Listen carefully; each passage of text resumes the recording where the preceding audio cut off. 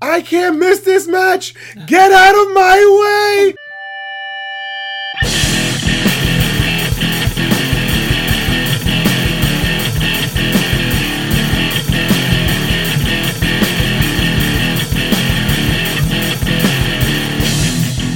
What is up, everybody? This is Grapples to Apples, the podcast that talks about everything from professional wrestling to do kendo sticks actually hurt? And yes, they do. I wouldn't know, but you surely do. I surely do. You are listening to a very tired, but an energetic Mr. Sunglasses at Night, the very sensual, the very toit, Shades, and I am joined directly in front of me. Yeah, boy. By the very sexual Will, the Thrill, the Poetarian, Shakespearean candidate, Major English, whatever you need me to be, that's what I be, because baby, that's who I is. You are listening to us on SoundCloud.com at Grapples to Apples. That is Grapples, the number 2 Apples. You're also listening to us, maybe Apple Podcasts, maybe some Google Play Music. Who knows? As long as you're listening. Yeah, boy. Very, can't stress this, capital Very, very busy wrestling weekend for us. You don't say. The Grapples to Apples family was all over the map. All over the map, all baby. Over. Started at Access. Took the boys out, our nephews, Justin and Jaden. Shout outs to you boys. Yeah, you guys boy. had a good time. We had a good time taking you guys out. Well, let's hold on. I'm gonna get there. I'm gonna give it a rundown of what we're gonna talk about. You right.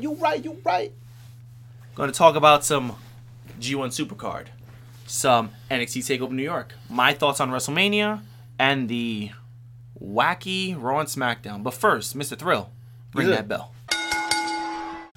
Again, I like to start off with Access and the boys. Justin. That was the start of our wrestling weekend. Jaden. Thank you guys for making Access, looking at your reactions and how you guys love to get in the ring, and we got you guys your briefcases and all this. You guys made Access enjoyable for both myself and Will. That's right. So thank you, boys. We hope you enjoyed yourselves. And I don't know, maybe eventually you guys could come on the podcast. Later down the line, we'll see if we're feeling fancy enough. We'll see. During Access, we had NXT TakeOver going on. At the same exact time that we were at Access. And boys, this is how you know we love you.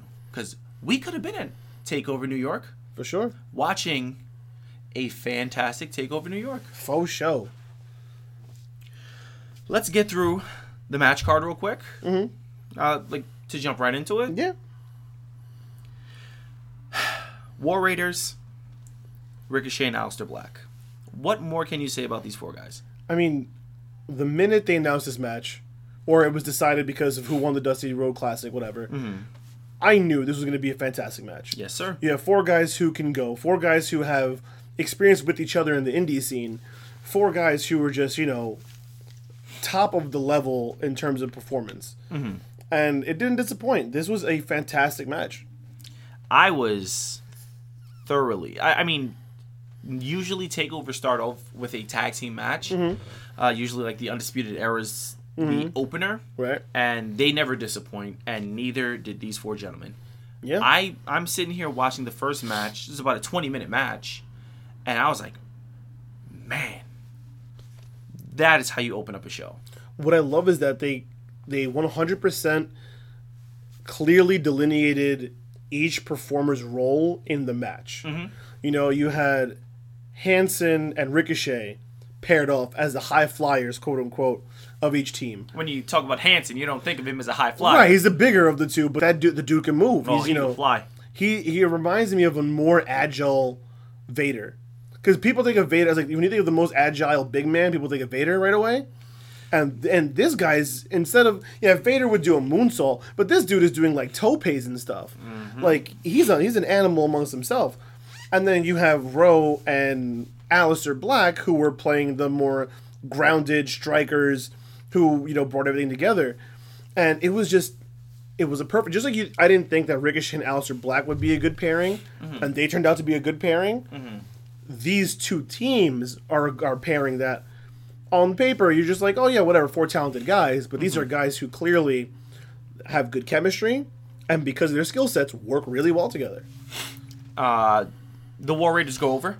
Yeah. My issue with Black and Ricochet, that's not an issue really. Their send-off, basically. Like, this is their last match on NXT. Right. But, jumping ahead a little bit, they're on Raw and SmackDown, the last 2 days, and their nameplate when they're announced still says NXT. I mean, I understand that they're free agents, quote unquote. I think they're waiting for this shakeup to get rid of the NXT lower thirds. Okay, I mean, yeah, I'm fine with that then. Because remember, everyone's still getting their lower thirds depending on what show they're on, as of right now. Mm-hmm. Like Drew McIntyre, when he was on like SmackDown or whatever, he was still showed up as Raw. Foreshadowing. My bad. A little spoiler alert. But I think that's just because technically they're still part of NXT. Air quotes. Okay. So that was followed by the NXT North American Championship, wasn't it? Yes, it was. Yes, and it was Velveteen Dream versus Matt Riddle. And this was a match that I was looking forward to, but not looking forward to. Because everyone knows how I feel about Matt Riddle. You love him. Oh, yeah, he's my favorite. And I thought he was going to win this. And so I was like, I really don't want to watch a match where Velveteen Dream's going to lose. And it was a very good match. And B, Velveteen Dream actually won. And he won in a way that made sense for both and did not make Riddle look bad. So he gets to keep looking like Matt Riddle, but Velveteen Dream still wins. So I was very happy with the way this match went down. I was, again, another match, thoroughly entertained. Yeah. I went into this, as you guys, if you guys haven't heard, the predictions episode, you should listen to that. Everyone, except, Matty Bizzle was like, Riddle's going to win this. Yeah. You can't really have Riddle lose. It'll lose his momentum. You don't really bounce back after this. But the way that they had Riddle losing was safe. Yeah. He was in the bro mission. He kind of let go of the body scissors, and then that's when Velveteen rolled him up. I was like, you know what? I'll take it. Yeah. I'll take Velveteen being the NA champion still. I'll take the way he won. Maybe, probably not, this could have been the end of their rivalry. Their feud? Yeah, their feud. I don't know if it's going to be the end of it because it wasn't a decisive quote. For the sake of Dream, I hope it is. But you're right. This reminds me of Baszler versus Sane. It's pretty much what happened when Kyrie beat her at TakeOver. She was in the whatever submission that Baszler would have. Fujiwara? I don't know what it is. No. Whatever submission she puts her in. Yeah. She had her in it, and then she rolled back into a pin. And then, it led to a couple more matches where Shayna Baszler was clearly came out the victor. So I can see them going that same route, but that's what makes me hope that it's not, because I don't want Dream dropping this title to Matt Riddle anytime soon. I think Dream is he's too good, and I love he's so entertaining. If he can hold on to that belt for a while, it'd be great. The next match. Yes. Very, very hard hitting. It was a very different pace. From the first two matches. Yeah. We have the United Kingdom champion, Peter Dunne. 600 and something days? 650 some odd days or something like that. Insane. Versus the ring general, Walter. And if anyone thought that Walter was going to lose this match, you're nuts. You haven't been watching wrestling. But if you want to know what European hard striking, stiff wrestling is about, watch this match. This match is like everything that UK wrestling is about in a nutshell. It was hard hitting, it was technical, it was somewhat slow yet not boring. It was some people say it was a match of the night. Now, when you have a card like this one, it's kind of hard for me to pick a match of the night. Kira Fujijara, The cure for the clutch. yeah, that's what it's called. There it goes. Because Fujiwara armbar is what you're thinking of, and that's Purrazzo. Yeah. That's Deonna Purrazzo, who we saw have a match at Access. Yes, we did. Yes, we did. So yeah, you got to watch this match. This whole card was fantastic.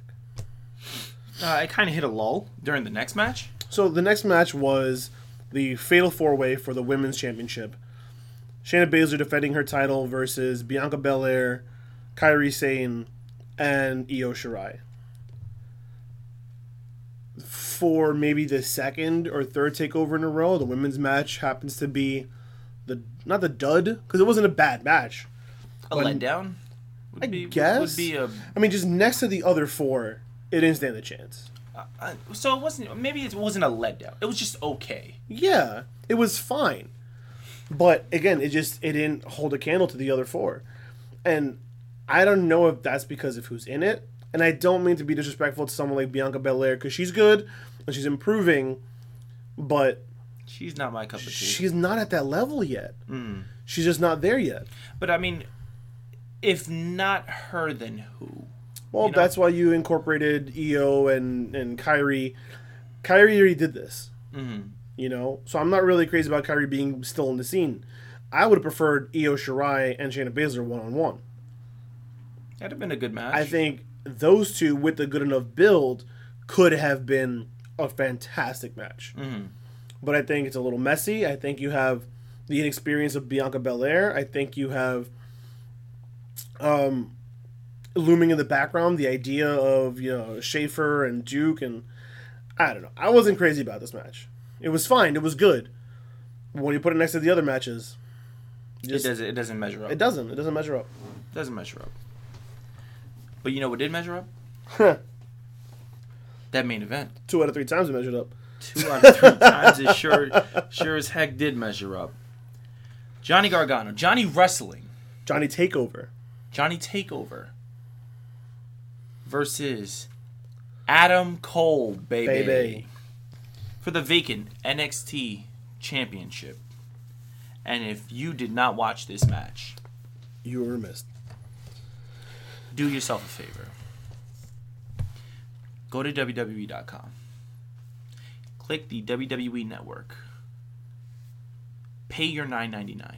Hey, first month is free. First month is free. Free advertisement for WWE. Put us on your shows, guys. Come on. What are you doing here? Use your free month. Click NXT TakeOver New York. At this point, they probably already have the tabs of the matches. Yes. Look for the second to last tab for the start of this match and watch it. I mean, if you got time, watch the whole card. For sure. If you ain't got time, for sure. If you got 40 minutes to spare, because these boys were on for 38 minutes. Shh. If you got 40 minutes to spare, watch that Gargano Cole match. And it's crazy because this match it's a 2 out of 3 falls match, and yet the match was a match of 2 halves. Mm-hmm. The first 2 falls were 1 half, and the last fall was the second half. Mm-hmm. Because it feels like the first 2, because the crowd knows it's 2 out of 3 falls, right? And we all know it's not going to be a 2-0 sweep. It's very rare that any 2 out of 3 falls match is a sweep. Right. So we're watching this, and the fans are watching, and whatever, and you can tell the crowd's kind of just like, okay, we're getting through this. The first pinfall, yeah, cool, all right. Now let's get to the second pinfall. All right, cool. Once that second pinfall hit, and we reset for pinfall number 3, that's when they got into it. This match took a whole different level. Went to a whole different level, a whole new plateau, and it was just, oh man, it was so good. For me, I wish it wasn't a 2 out of 3 falls match. Okay. For me, have them go for the 40 minutes. 1 fall takes it. That way, we don't know when it's going to happen. Mm-hmm. When you have, all right, we get through the first one. Boom. We get the second one. Boom. Now we're anticipating the third one. Yeah. For changing it to a singles match, just a straight up 1 count, like 1 fall, boom. Now the fans are at the edge of their seat from bell to bell. Yeah. As opposed to just waiting, like, all right, we got the first fall out of the way, we got the second fall out of the way, let's get to that third one. And that's when that third one was like that's when everyone's interest peaked. Right. I think that you could have had the same magic with just one fall from bell to bell. You could have had us, man, this is going to be a roller coaster. Let's strap up. Let's get ready to see what's going to happen. I almost feel so. At first, I thought they did the 2 out of 3 falls match because that's what they were going to do with Ciampa and Gargano. Okay, yeah. I thought, okay, that makes sense with their history. Haven't they done that before though? 2 out of 3 falls match, if I'm not mistaken. I know they've had a last man They standing had the match. last man. I don't know if they did 2 out of 3. I'm not sure. They've done a street fight, Yeah. and yeah, so you're right. They haven't done it yet. So I figured. My bad. That was my vape. So I figured, okay, this will be, that made sense for that. But it also makes sense for Cole and Gargano, in the sense that there was no build to this. Gargano was going to be in the match, and then Cole won entry into the match 2 weeks before TakeOver. So in a way, Gargano and Cole got to use those first 2 falls to build heat for the third fall. And when you think of it that way, you go, okay, that makes sense. They pretty much had 3 matches in one instead of, 1 match cold. Which could have been great, because essentially that's what this was. But I think it also kind of, in a way, it tells a story within the story, which helps you tell the story. I mean, at the end of the day, it worked. I mean, listen. You don't need... Excuse me. You don't necessarily need heat for this match. I agree. You have 2 guys who can potentially be the first NXT Triple Crown champion. Mm-hmm. That in itself, right there, is a monumental feat. Right. You had them, the NXT, the Go Home NXT show. They had of their jabs at each other, or whatever. A little promo off. Little promo work, which I told you. I don't think I told you on air, off the air, for sure. I said Gargano got the best of that exchange. Mm-hmm. You have 2 guys who the fans. Either one of these guys can be NXT champion. Oh, for sure. But that's what I'm saying. Yeah. You're going in there. You watch NXT. Yeah. I watch NXT. We're like, you know what? It's not out of the realm of possibility for Gargano to be the champion. It's not out of the realm of possibility for Adam Cole to be the champion. Yeah. So having that one fall, still, you can still get all that. I'm going to use your quote, air quote, heat. Yeah. Because you have something major on the line. No, I agree. Both men going in there trying to be the first, Triple Crown champion and trying to capture the NXT championship for the first time. Mm-hmm. I the way the match went, I have no complaints about it. Right. So I don't want to come off like I am complaining about it, but I don't know. I felt like we could have done with just one fall and it'd have been better. I feel like with one fall, you get that bigger pop as opposed to, pinfall, and then, I mean, to be real, as long as the winner was the winner, I thought we were going to get that pop no matter what. Because of the story that was told, as long as the end of the match ended with Gargano on top, look, spoiler alert, Gargano wins his match. Oh, yeah, of course. As long as we ended with Gargano winning, I thought this was going to be, no matter what, the crowd was going to go crazy. Because this is a story that's been going on for, 2 years now? Something like that? Year and a half? About a year and a half. Where the fans have been behind Johnny Gargano. He went from Johnny Wrestling to Johnny Takeover. Oh, he gave himself Johnny Takeover. And then he went to, he turned heel for a bit. Now he's back to being face. And then the end, where Candice comes out, and then Ciampa comes out, and the 3 of them embrace at the top of the stage. Like, 1 fall or 3 falls, it didn't matter. Mm-hmm. You're going to get an amazing moment. You're going to get fans behind it. You're going to get fans popped. It was just... didn't matter. At the end of the day, it was still a great match. You were going to get a great match, and you're going to get a great ending.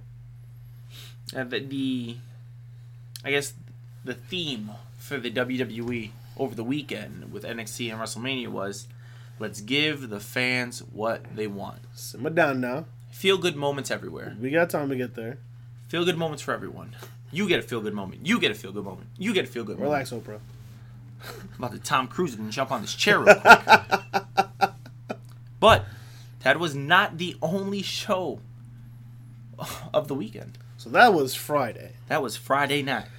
On Saturday, Shades and I, thank you very much to our homeboy who works at MSG. Will not drop any names for the sake of getting everybody in trouble. That's right. But was able to get us some last minute tickets to the G1 Supercard. So we were at the Ring of Honor New Japan G1 Supercard at MSG on Saturday night. And boy, what a show. What a freaking show, man. I mean, so we actually, through pretty much fault of my own, got there a little late. And we pretty much I missed the entire Honor Rumble. I don't know if you saw any of the end. I spoiler alert, Kenny King wins the Honor Rumble. I actually just got to what you were talking about when you were walking through the concourse, and you can see in between the yeah. I just saw him throw Jushin Thunder Liger over the top rope. Okay, and I was just like, oh man, because I picked Kenny King originally. And then we chose the numbers. Placements, I was, damn, man, I could have. I'd have made out like a bandit for G1, man, for sure. Spoiler alert: none of our picks won. None. Kenny King came out first and went the entire 42 minutes to earn himself a future opportunity at the ROH World Championship. Now, the first proper match on the card. Now, I know we usually go back and forth in a certain order, but this is my boy, so I feel like I had to be the one to introduce this match. On the main card, the first match was Jeff Cobb defending his Ring of Honor TV Championship versus Will Ospreay, who's defending his Never Openweight Championship in a title-for-title match. I'm stopping myself. Why? Corn on the cob, man. Oh, my God. Oh, my God. Cobb. When we were at the G1 Supercard, and they introduced Jeff Cobb, I wanted to say... like being, like in his corner was Cobb salad. Stop it. No. Stop. No Cobb salad. No Cobb salad. What's wrong with you? Dang. Man, you are something else. So I was actually, I went to the restroom and I got something. I was getting a shirt at the merch table, and Shades went to the seats already. Now I didn't realize that the elevator that we got off from was like on the complete opposite side of our seats in the concourse. So I hear Ospreay's music hit, and I'm like, no, I don't want to miss this match. I'm texting him the whole time, like, hey, the show started. Hey, Ospreay's coming out. So I'm in a rush to get my shirt, and I'm looking at the sections of our tickets, and I realize how far I am from my seats. And I kid you not, I start running through the concourse in my Timbs and all, yelling, I can't miss this match! Get out of my way! And like there's in Madison Square Garden on the concourse, there are like little monitors where you can see the action in the ring. And so as I'm running, I keep peeking over at the monitor, which every monitor I pass by, I'm trying to watch the match as I'm running, gasping for air, trying not to die. But finally, I get to my seat, and while this was kind of short in terms of it being only like 13 minutes, it didn't feel like 13 minutes. No, it did not. This match was going and going and going. Jeff Cobb showing off with athleticism and his power. Will Ospreay being Will Ospreay. This match was fantastic and the right match to open the card. Yes, absolutely. Absolutely. The one thing that I really wanted from Will Ospreay is, like, this is my first time. I don't know about you, because I'm second time I saw him at in Japan. Yeah. My first time watching Will Ospreay, and I'm just like, he's the aerial assassin. Right. He's known for flippy stuff. Yeah. Not too much flippy stuff. He's going up against Cobb. Gotta stay a little grounded. I understand that. But it's still like a little, when we were at the Access show on Friday night, at the Worlds Collide tournament, and I was taking full advantage of my slow motion on my phone. Oh yeah, you wanted to catch. I wanted to catch a Will Ospreay slow motion. Like just okay, that was cool. I need to put that in my archive when I'm feeling down. I'll just watch some Will Ospreay flipping, and then that's it. See, but that's one of the things that I love about Will Ospreay. I mean, I know I'm pretty much an Ospreay fanboy. Yes, you are. But that's one of the things I love about Ospreay is that comparing. Okay, so I've seen him twice live. Comparing him to when I saw him as Akira Genesis versus Marty Scurll, and then versus Jeff Cobb, he approaches the matches very differently. Of course. The match with Marty Scurll, he's a little bit more flippy.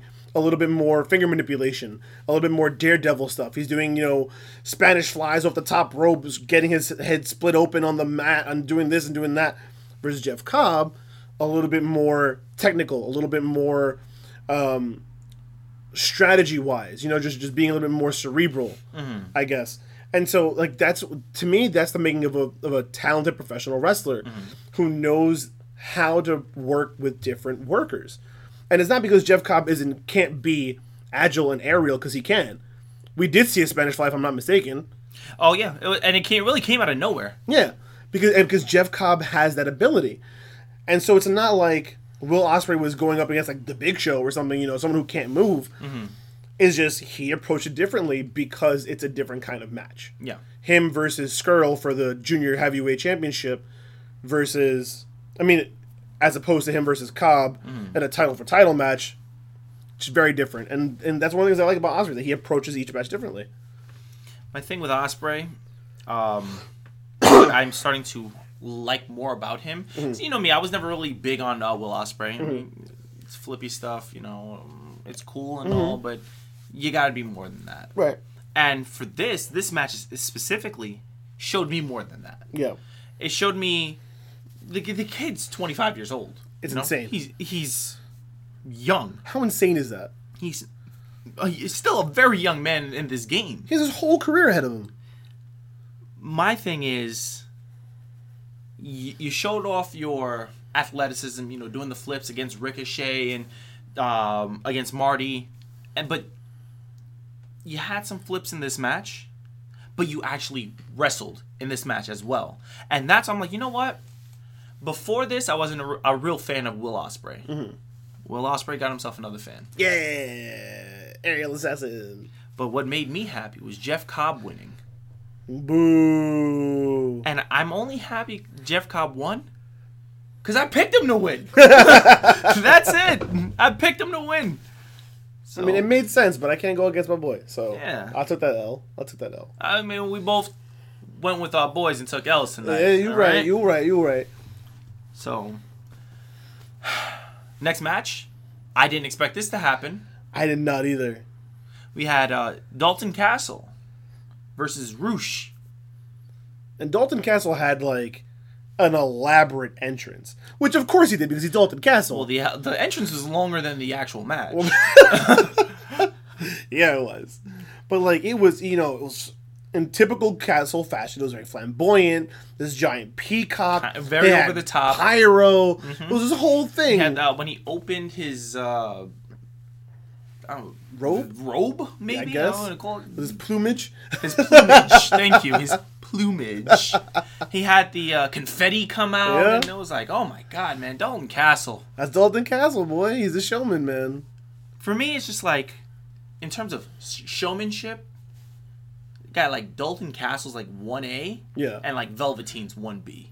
Imagine a match between those two. There's too much flamboyancy in that match. It would be too. I mean, I don't know right now, because again, this match was only 15 seconds long. Oh my god. Roosh with the squash job, bro. We all knew Roosh was gonna win. I didn't think he was gonna win this fast. Exactly. I'm like, okay, Roosh is new to the company. They got to make him look strong. He's got to look good. He's got to win this match. Dalton Castle's been on a losing streak. He's got to build himself back up, blah, blah, blah. I thought it was going to be a competitive match with Roosh going over at the end. No. That bell rang, and then it rang again 15 seconds later. It was over that quick. And we were stunned. When he hit that, the drop kick? Yeah. Like, oh my god. I was like, what? All right. Little backstory. During the Roosh Dalton Castle match, Michigan State Spartans, college basketball team that I adore, was playing Texas Tech. So I'm kind of looking on my phone for scores while trying to watch the show, and Will hits my arm. He's like, yo, is Roosh gonna squash him? And I'm like, what? And I look up, and it was shotgun drop kick, knees, 1, 2, 3, match over. It was nuts. The Dalton Castle's beat down. Okay, so also, afterwards, Dalton Castle decides to turn heel and beat down the boys. Everybody felt bad for the boys. Oh, everybody felt bad for the boys. The sympathy for the boys. But Dalton Castle's beatdown of the boys lasted longer than the match. It did. It was 15-second swiggity squash. That was a quick match, man. quick match. We have our next match. By the way, we officially have now spent more time talking about the match, and the match actually took itself. Just saying. Okay. The following match. A little fun facts for you A guys. fun fact. The following match was for the Women of Honor World Championship.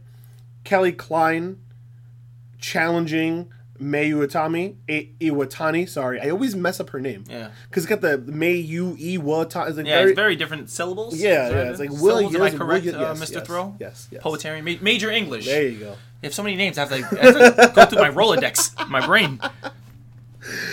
So, I had picked Mayu, mostly because I don't like Kelly Klein.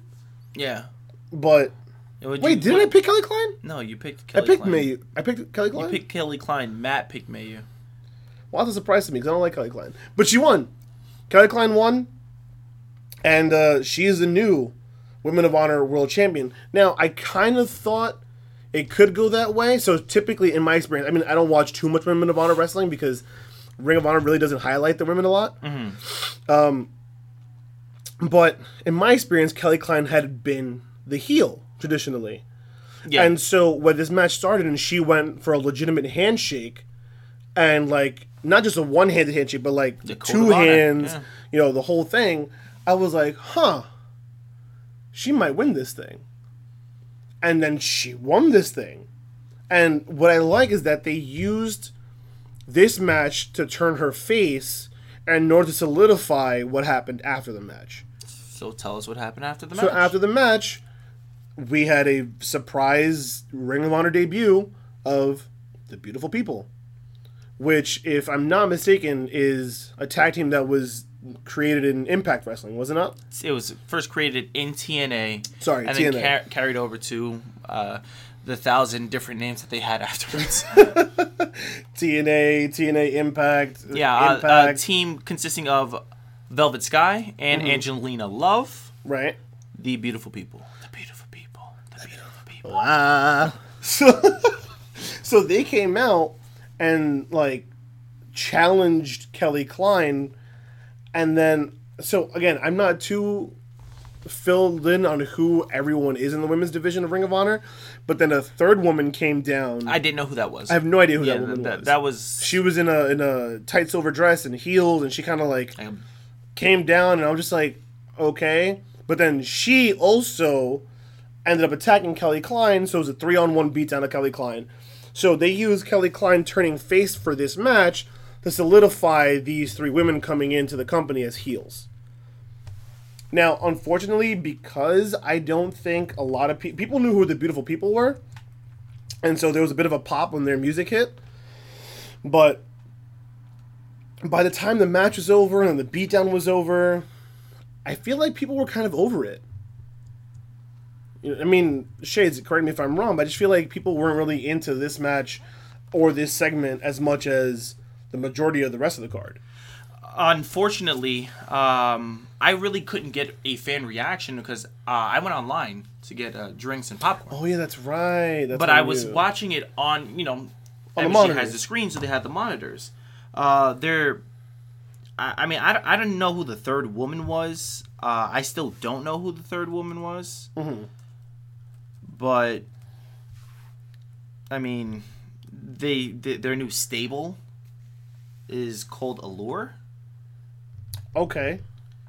But it has, like, the Anarchy A symbol for... Oh, that's what so they took lipstick and they wrote the Anarchy A symbol on Kelly Klein's face after they finished beating her down.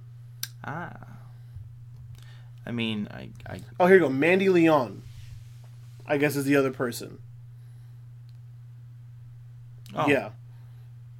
Yeah, so that's the name of the third woman that was involved. Okay, so, again, because we were there live, we didn't know that Mandy Leon actually joined the commentary booth for the women's match. Right. So she came out afterwards, and I guess now that these three women are. So Angelina Love and Velvet Sky, the beautiful people came out, and then it was Mandy Leon who came and ended up joining them. So they are now a Ring of Honor faction called Allure. The Allure. The Allure, excuse me. Speaking of factions, was it the next match? When was it the next match that we all got G'd out of our faces? Or was it later on in the night? You gotta fill me in. Okay, whatever. So earlier in the night, I'm talking about the music that the whole crowd thought was one thing. Yes, but that was that was later, wasn't it? That was afterwards. After he came out. That was after he came out.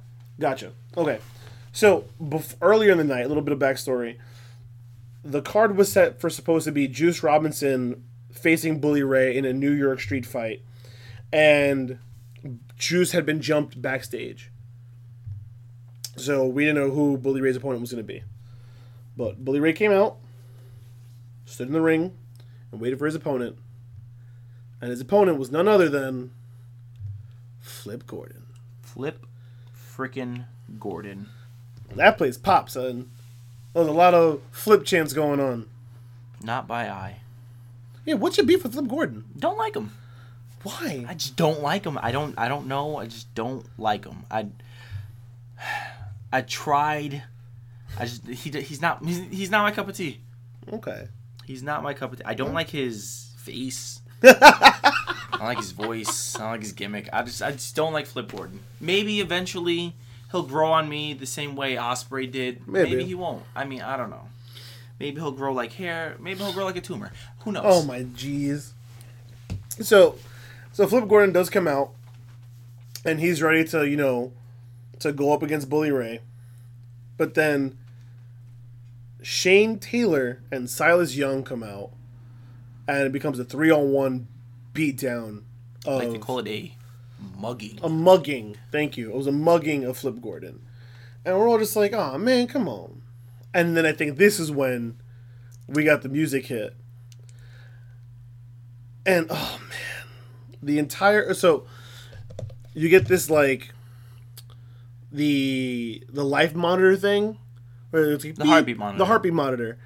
The lights are off. The heartbeat monitor hits. You have the thumping, and everyone's just like, "Can it be? Is it? Could it be? No, it is New York. Maybe. Why not? Street fight. Taz? No. Lifeblood." I was like, oh, yeah. That really sucked the air out of the building for like 3 seconds. It's like, Taz? It's like Lifeblood. I'm like, oh, well, that was a letdown. And it's funny because, like, everyone still likes Juice Robinson. And so, eventually, everyone got back to cheering for Juice Robinson. But it was like a, oh, okay, yay! Yeah, Juice is here. I was like, yeah, all right, Juice. Because I think, like myself, people forgot that Lifeblood was a thing with their own like music and everything. Because they created the stable and they've done nothing. Really done nothing with it since they created it. But prior to this match, we had a backstage video of Juice getting, he wasn't getting, he was knocked out. You did say that? Oh. Again, I'm tired. My apologies. I didn't know Mark Haskins. I didn't know who this guy was. I just know he was very, very tiny. And Flip Gordon's short already, and this guy was shorter than Flip. I was just like, all right. I mean, I don't really frequent ROH. Right. But what I need to get off my chest, I think was a major issue. Shane Taylor. The most disproportionate body I've ever seen. He's wearing like this singlet. Yeah. But I was like, where's his legs start and his back ends? Like, the dude's got the largest hips on the planet. His hips don't lie, Shakira. Stop it. It was. He looks like if Mark Henry and Viscera had a baby. It's like if Viscera's trying to fit into Mark Henry's singlet. Oh my god.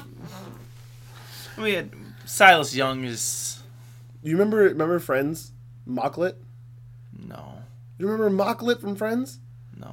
I if it was Amanda, maybe. I don't watch Friends often. Yo, Shane Taylor was like sexual Mocklet. Like, and it doesn't hit because you don't remember Mocklet. Ah! I'm sorry. Go ahead. Continue. The Mocklet. I don't even know what that means. The one thing that stands out in this match is Juice and Mark are on the outside of the ring. And Flip is standing on the inside of the ring with all three men.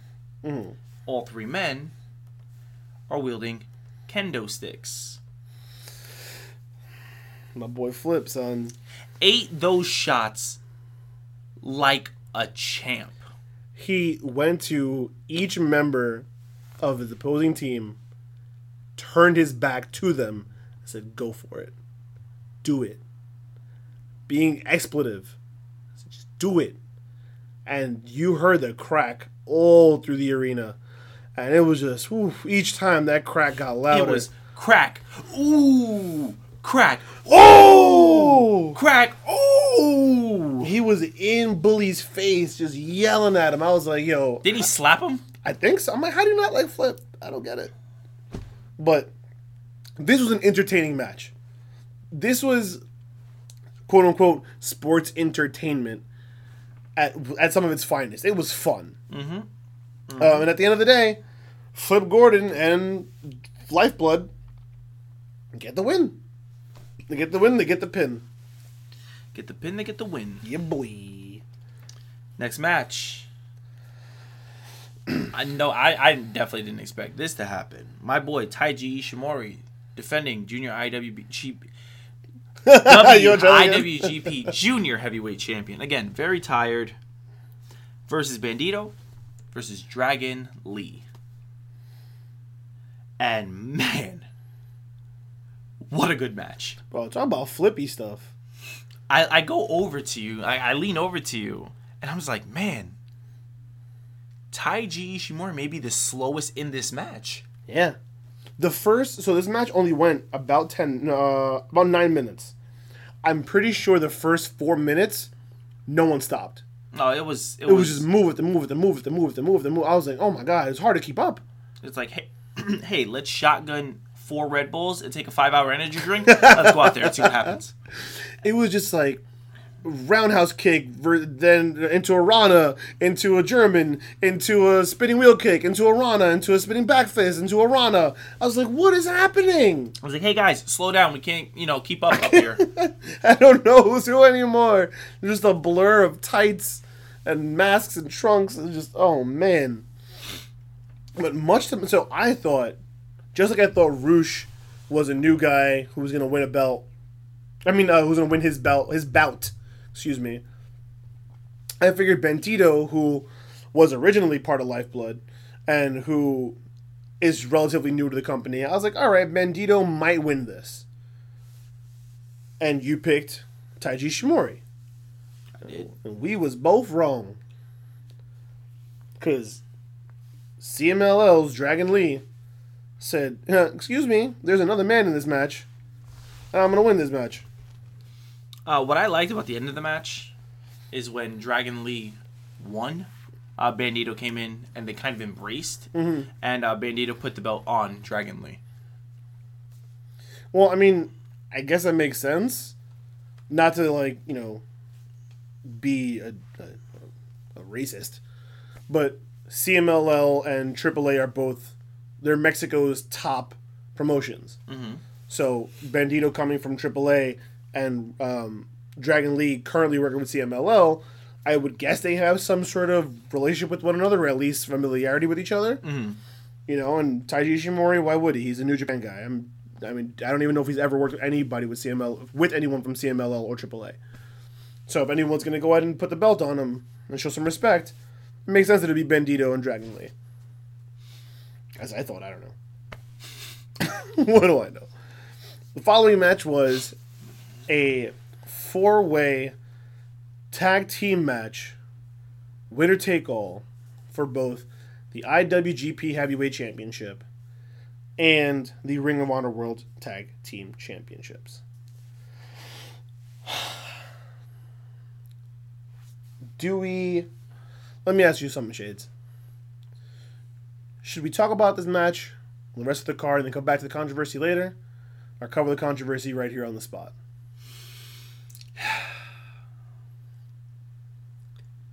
I feel like we can talk about it now. Okay. Get it out of the way. All right. So this match was the Gorillas of Destiny, Tama Tonga and Tonga Loa, defending their IWGP Heavyweight Championship versus Villain Enterprises. Tag Team Championships. What did I say? Heavyweight Championship. Same thing. It's a bit long couple of days for us. Okay. Villain Enterprises, PCO, and Brody King defending their Ring of Honor. Who, by the way, PCO over like Rover. Oh, for sure. Defending their Ring of Honor World Tag Team Championships versus the LIJ team of Evil and Sonata and the Briscoe brothers, Jay and Mark. So, the match is what you could all expect. It was entertaining. It was hard-hitting. PCO, this dude, he went backstage, went to the rest of the team and said, listen, who wants to see how hard I can try and die without actually dying? And I'm pretty sure that's what PCO did. Yeah.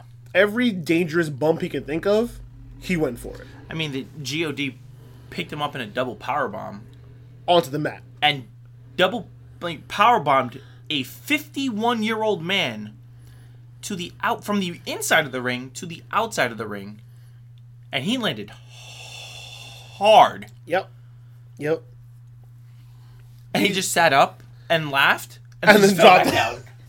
It was nuts. PCO was insane. But at the end of the night, GOD, Tama Tonga, Tonga Loa, reign supreme.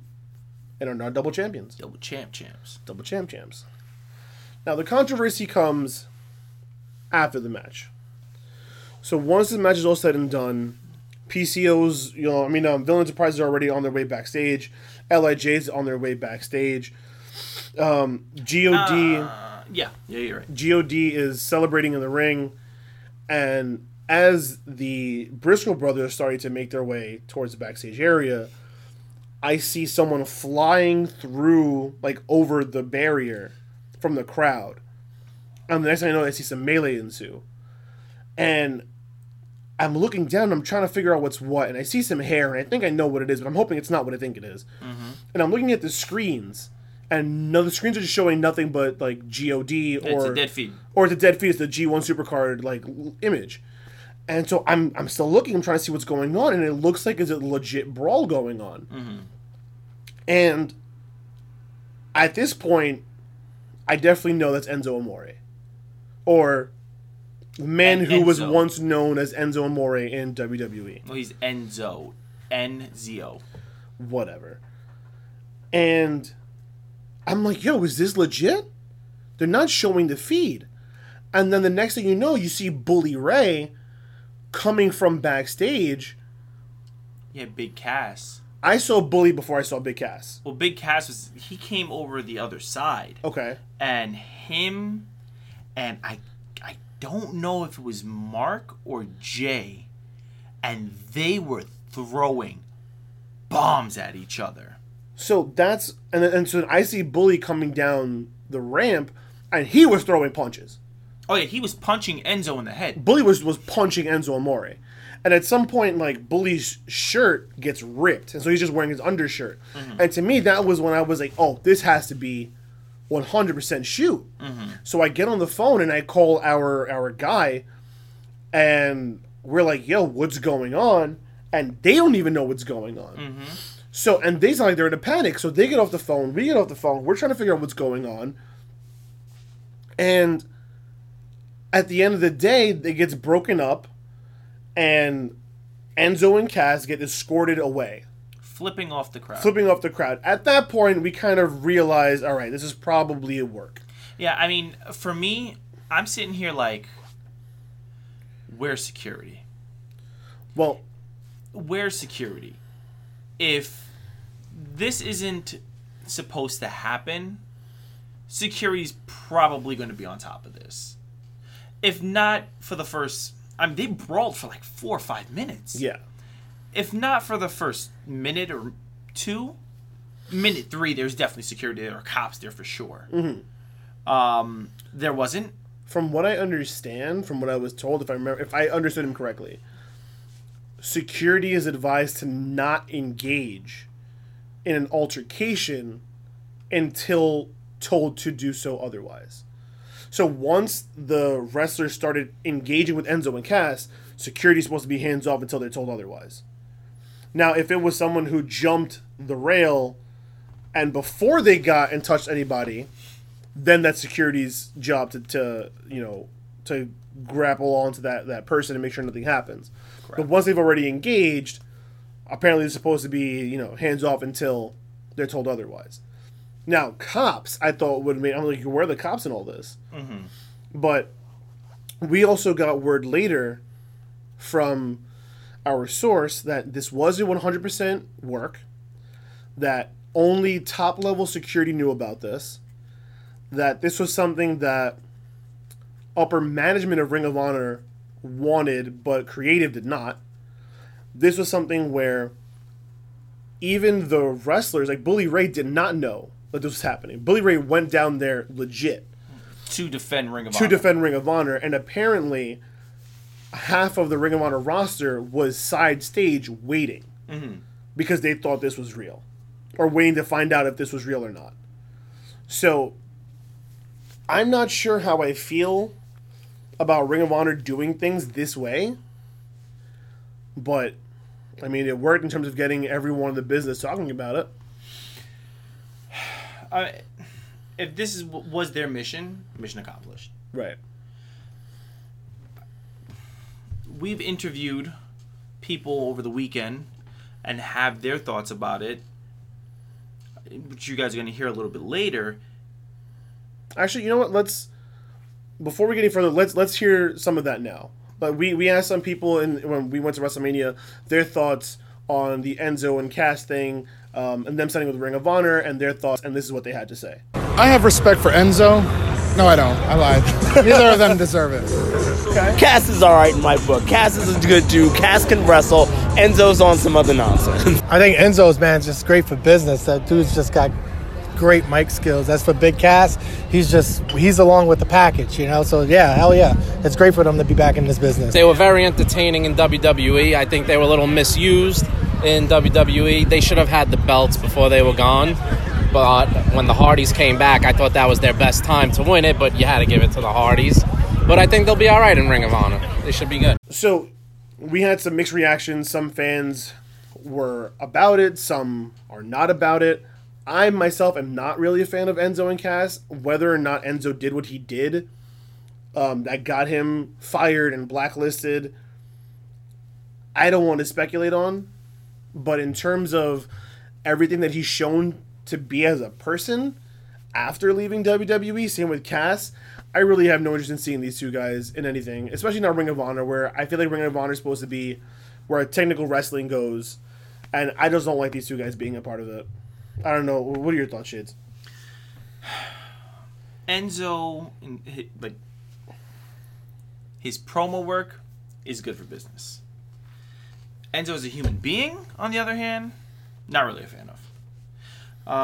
Is he entertaining? Yeah. Is Conor McGregor entertaining? Yeah. Is Floyd Mayweather entertaining? Yeah. But are they terrible human beings? Yeah. I was never really big on Enzo and Cass. I like their shtick, don't get me wrong. When they broke him up and Cass was, a single, a singles guy. Didn't like him. Mm-hmm. Didn't think he was good. Didn't think he was good on the mic. Mm-hmm. He needed Enzo. Cass benefits from this more than anybody. I agree. Well, I think it's funny that Enzo tried his rap career, and clearly that's not working out, that he had to go back to wrestling. I've actually listened to his rap album. How bad is it? It is awful. Better or worse than Macho Man? I love Macho Man. So Macho Man's rap album was better. Just because I love Macho Man. I love Randy. And so I don't know. I'm not crazy about the way Ring of Honor did this. I'm not crazy about these two guys being in the company. I think it says something about the direction that Ring of Honor is trying to go, and I'm not a fan of it. Let's hope that this is going to be a one-off match. One can only hope. One can only hope. Next match for the British Heavyweight Championship. Everyone's favorite little weasel, Zack Sabre Jr. versus the John Cena of New Japan, Hiroshi Tanahashi. It makes sense for Zack Sabre Jr. to win the match. I picked him to win the match. Good match. Yeah, good match. Good match. I like seeing Tanahashi get technical Yeah. because he got in there with Zack Sabre Jr. Yeah. You know, we didn't see any of his like weird stuff. You know, he really got in there technical, try going hold for hold, and I like that. But I was very happy to see Zack Sabre Jr. make him tap. With such a beautiful submission. Oh my god, it was a thing of art. It's a thing of art. Just Like- tap out. Zach is definitely growing on me, like a tumor. But it was like a benign tumor. A benign tumor. Benign tumor. It's a harmless. tumor. It's a harmless tumor, but it's a tumor nonetheless. Right. I don't like Taka Mishinori. Taka Mishinori. How do you not like Taka? He's got like the frost-tipped hair, and Bro, his hair is still stuck in 2001, baby. he's like chubby now. Yeah, he's an old grizzled vet. My man's Not been to be doing mistaken this. with the young Gristlebits. Stop. Nah, I'm a fan of that whole package. I'm a fan of that. It package. works Yeah, because Taka gets to be his mouthpiece in Japan, Mm-hmm. especially, and you know, Taka brings the name recognition of nostalgia for those of us who've been watching wrestling since back in the Takai and Tai days. And Zack Sabre Jr. is just a technical master. There are few performers who can work the way that Zack Sabre Jr. does. with multiple different opponents. For sure. Because he's put on great matches with Okada, put a good match on against Tanahashi, Tomohiro Ishii Yeah. at Wrestle Kingdom. Yeah. I mean, I don't like him because he's a weasel, but He's a fantastic he's worker. a fantastic worker. Fantastic He's a worker. fantastic worker. Like Shades doesn't like Zack Sabre Jr., but Jeremy likes Zack Sabre Jr. the wrestler. Yeah. I hear you. The following match was for the IWGP Intercontinental Championship. Kota Ibushi challenging ya boy, Japan's boy, Tetsuya Naito. And Naito is not just as over in the States as he is in Japan, but he's over. He's over like Rover. Definitely over here. I thought there was no shot Naito was dropping this belt. I did. And I know, and you picked him, and I was surprised. I was like, what do you mean? Kota? What? How are you picking Kota? But you were spot on, and this was a very good match.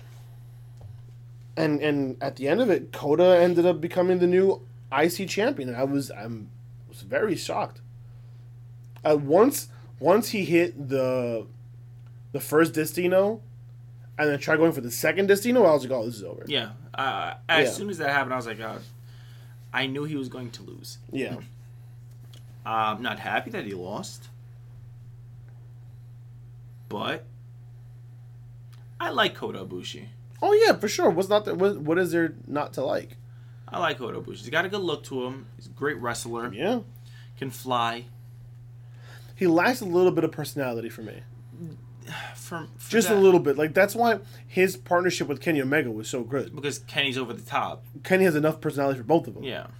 And Kota can tell his story through Kenny with their relationship. But that's my issue with Kota. That's always been my issue with Kota, is that I feel like he doesn't really exude any sort of personality. Mm-hmm. We know he's a fantastic worker, but is there anything more than that? Pretty vanilla in terms of personality. Yeah, like I wouldn't put my company's back on his back. I wouldn't do that. I wouldn't put a belt on him that's gonna be like my top belt. I mean, Intercontinental Champion's a good step for him. Yeah, I'm fine if I was the booker for IWGP. I'm cool putting it. I mean, for Ring of Honor, for New Japan, I'm cool putting the IC title on him. I wouldn't put the IWGP Heavyweight Championship on him though. No, he doesn't carry a company. He can't. Doesn't have enough personality. And again, that's not because I don't like Kota, because I really do. Just there's no personality there. Now the next match. It's a fun one. It was a very fun one. A very dangerous one for the fans. For one fan in particular. One fan in particular. You had the defending champion. The New Jersey born Jay Lethal. Yeah, boy. Versus the villain, Marty Scurll. Yeah, boy. Versus the Kingdom's Matt Taven. No, boy. Now, this match had a little bit of everything for me. Yeah. Had a little bit of everything for me. We had the Marty finger cracking stuff. We had, a lethal injection. We had ladder stuff. We had table spots, ladder intertwined with ladder spots. We had drama. We had excitement. We had, oh, they're so close. And then we had the finish. And we had crowds getting hurt. And it was everything. So, during the match, Jay Lethal kind of X's the ladders. I don't know how to explain it in a better way. He crisscrosses them. Okay. X's would be a childish way of explaining it. Crisscrossing is a more of an adult way. That's why he is major English. It's okay. He crisscrosses the ladder, and I'm like, what the heck are they doing? You're not going to be able to climb it. It's a weapon, silly. It's a modified table-ish, I guess. I mean, they were falling into it, and bro, I don't know, man. They did stuff with ladders that I didn't even know ladders could do. At the end, Jay Lethal just throws the whole thing out of the ring. But Jay Lethal threw it out of the ring like it was just a regular ladder. Right. It was not a regular ladder. No. It was crisscrossed. Applesauce. Stop it. You could have definitely gone with crisscross to make you want to jump, but no. I'm a teacher. What do you expect? Crisscross applesauce. That's what I'm dealing with. Throws the ladders out of the ring, and it hits a fan in the head. Fantastic. And we all start chanting, but it didn't catch on. About half the arena started chanting, You deserve it, right, to the fan. And then within seconds, the whole arena started chanting, that's a lawsuit. Oh my god. And then someone from Ring of Honor came over, and apparently all he wanted was an ice pack, because he didn't want to lose his seat. And so that's it. He got an ice pack, and they kept it moving. I would have sold it like Dolph Ziggler. I would have oversold it. And I would have held him for ransom. When we left, we were passing by one of the merch stands, and they had the Ring of Honor Championship replica belt. And they were going at $500 a pop.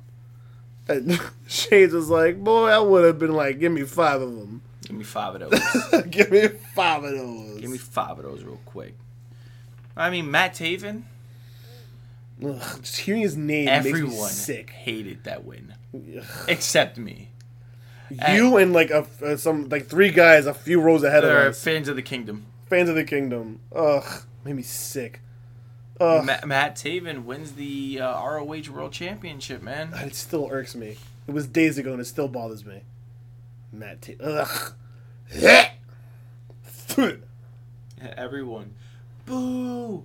You effing suck. Bro, he Boo! got booed, son.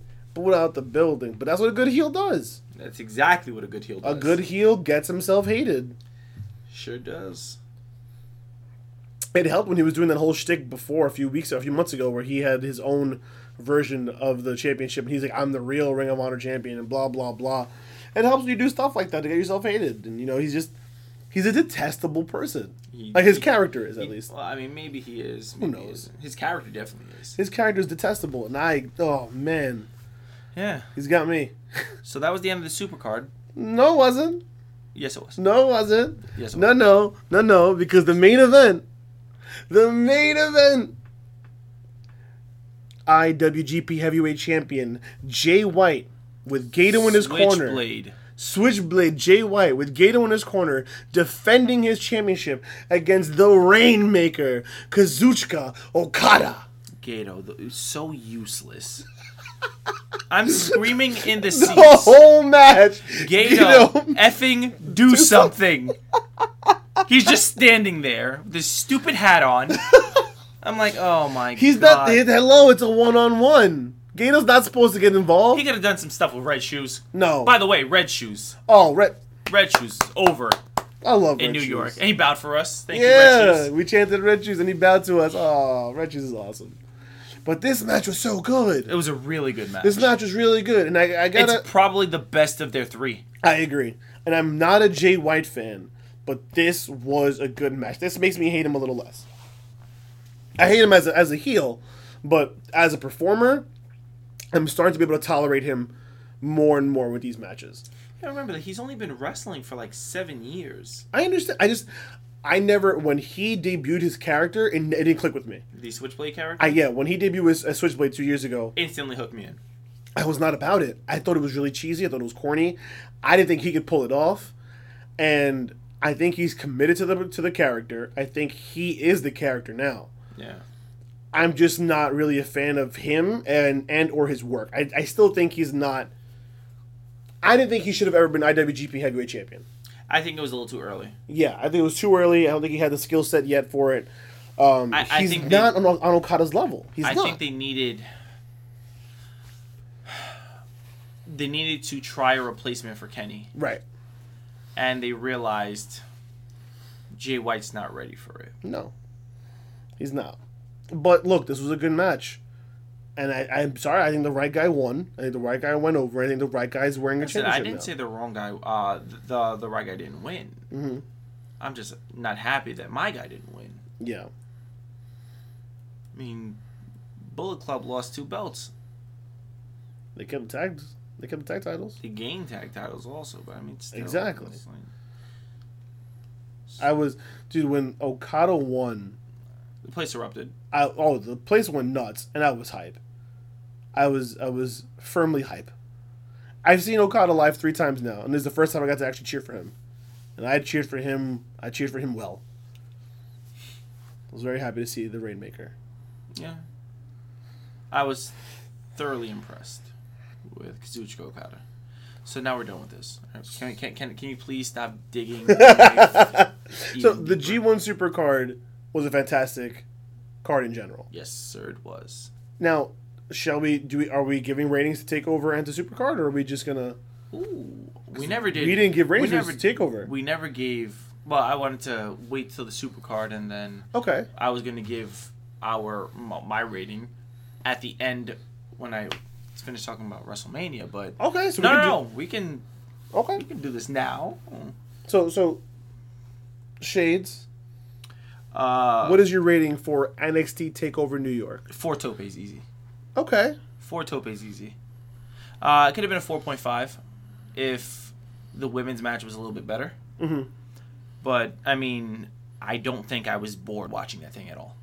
I didn't feel like it was a chore. Like, you know how we feel like it's a chore to watch Raw. Mm-hmm. Almost weekly. Yeah. 4 topes easy. Okay. I'm gonna give it 4.5. 4.5. The women's match was the only thing that suffered.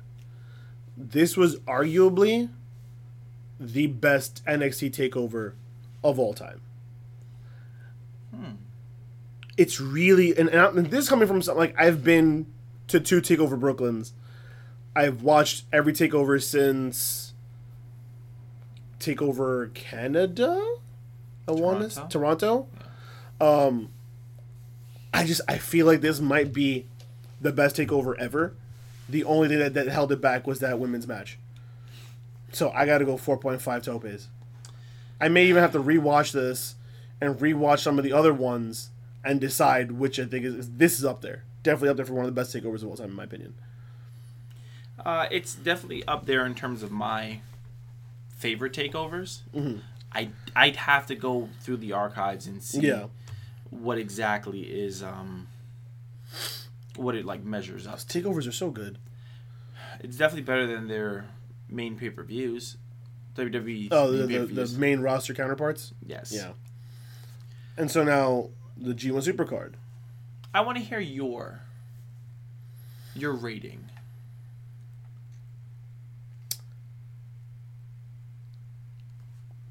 4.5 topes. They're the only. Again, the women's match was okay. But other than that, I'm pretty sure I was entertained the entire night. Jeff Cobb versus Ospreay, fantastic. Rouge and Dalton Castle, says what? The New York City street fight, entertaining as all get out. The Junior Heavyweight Championship, fantastic. The Tag Championship, fantastic. ZSJ versus Tanahashi, enjoyable. Kota and Naito, I can't go lower than a 4. I can't go 4.25. 4.25, bordering on both. Like it could go either way. A sneeze or a whistle, and it goes in either direction. That women's match is a problem for me. I'm gonna have to give it a 4.5. Okay. I don't think there was a bad match on the card. I agree. The women's match was okay. Yeah. Wasn't bad. It was okay. Yeah. But, I mean, it was a freaking fantastic card. Yeah. Fantastic card. From top to bottom. 4.5 is and that's our highest ratings for any show so far. Yeah. Yeah. These two, I mean, yeah. So that was Saturday. I'd like to talk about what happened at the Hall WWE of Fame. Hall of Fame ceremony. Yes, I'm sorry. You're right. To the piece of crap who attacked Bret Hart. I hope I'm going to try to do this without being, Without cursing. yes. I hope nothing but bad things happen to you for the rest of your life. Like, you attack a 50-year-old, semi-paralyzed man. For what reason? Just to be spoken about? 61-year-old. 61? 61. Why do I think that Brett's still so young? No, because you wish he was young. No, I don't see him 61. Holy shoot.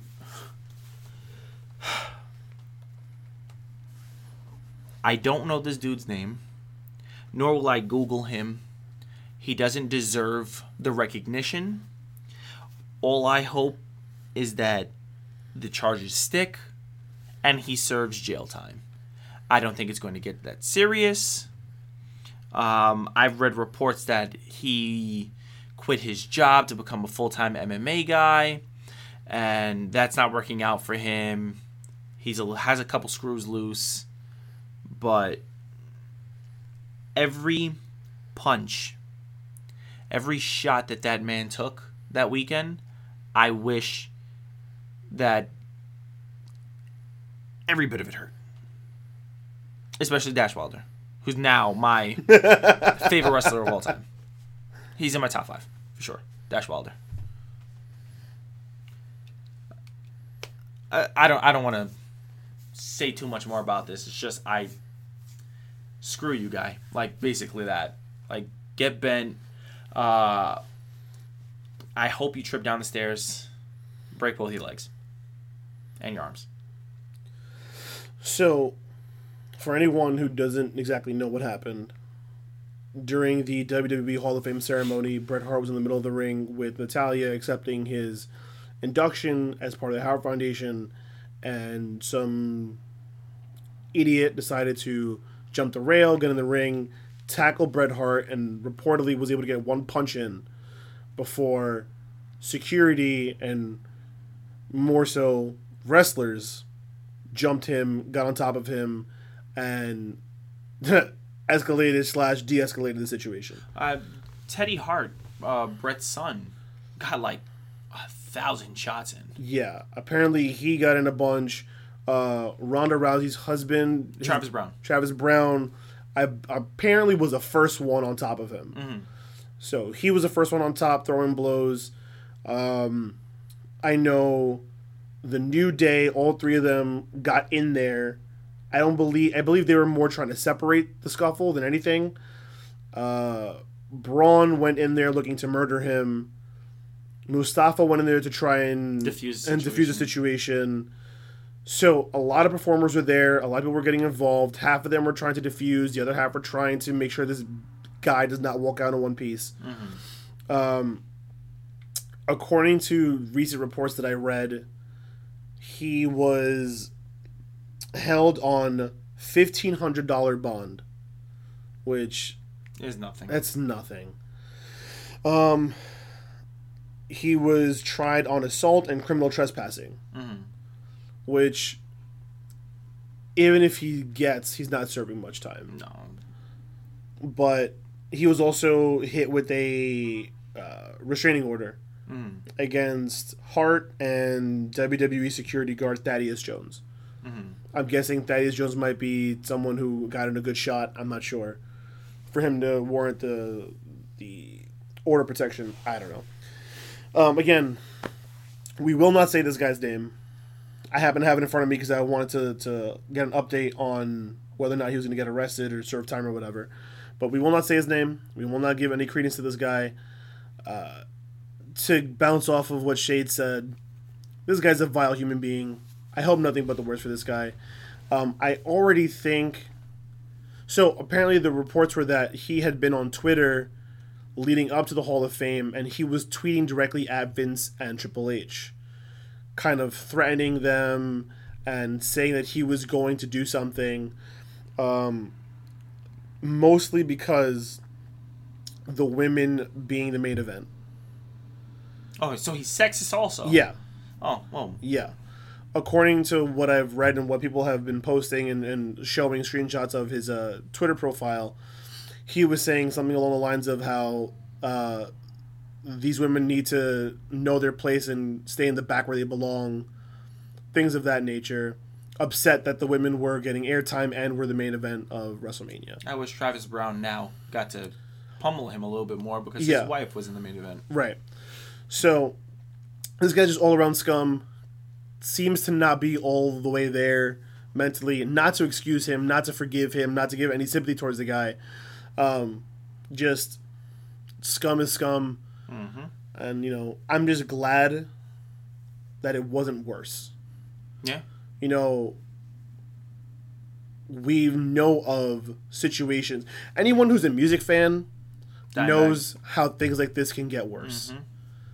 John Lennon, Dimebag Darrell, etc. These are deranged fans who get upset about something stupid and asinine and go too far. And luckily, this was not one of those instances. Brett got knocked down, maybe took a punch. He was able to get back up, finish his speech like nothing ever happened. He had his hair a mess. Yeah. And that was the only thing that you knew that something happened. So, luckily, that was the extent of the situation. No one else was injured. And, hopefully this guy spends some time in jail. And let this be a warning to anybody. In case you didn't get the notice from previous altercations, when you jump into a professional wrestling ring and you're not supposed to be there, you're going to get hit. You're going to get hit hard. And it's going to happen a lot. Just ask the 2 or 3 guys who did it in the past, who got Randy Savage pummeled him by Randy Savage, by referees, by Triple H, who I don't remember, unloaded on somebody. Mm-hmm. Don't be an idiot. Don't be stupid. Don't call yourself a fan if you think this is the right thing to do. Mm-hmm. Just, this guy's a moron, guy's an idiot. Let this be a lesson to anyone else who's a moron and an idiot. Stay out of the ring. I sat there and thought to myself, if I saw this dude trying to run into the ring, I would have jumped the barricade to stop him. But I would have gotten arrested myself. Exactly. And I think about that because I'm like, Bret Hart was like one of my idols growing up. You know, I watched wrestling mainly because of him, and to see like this, you know, Idiot. yes, I'm trying to Keep be PG.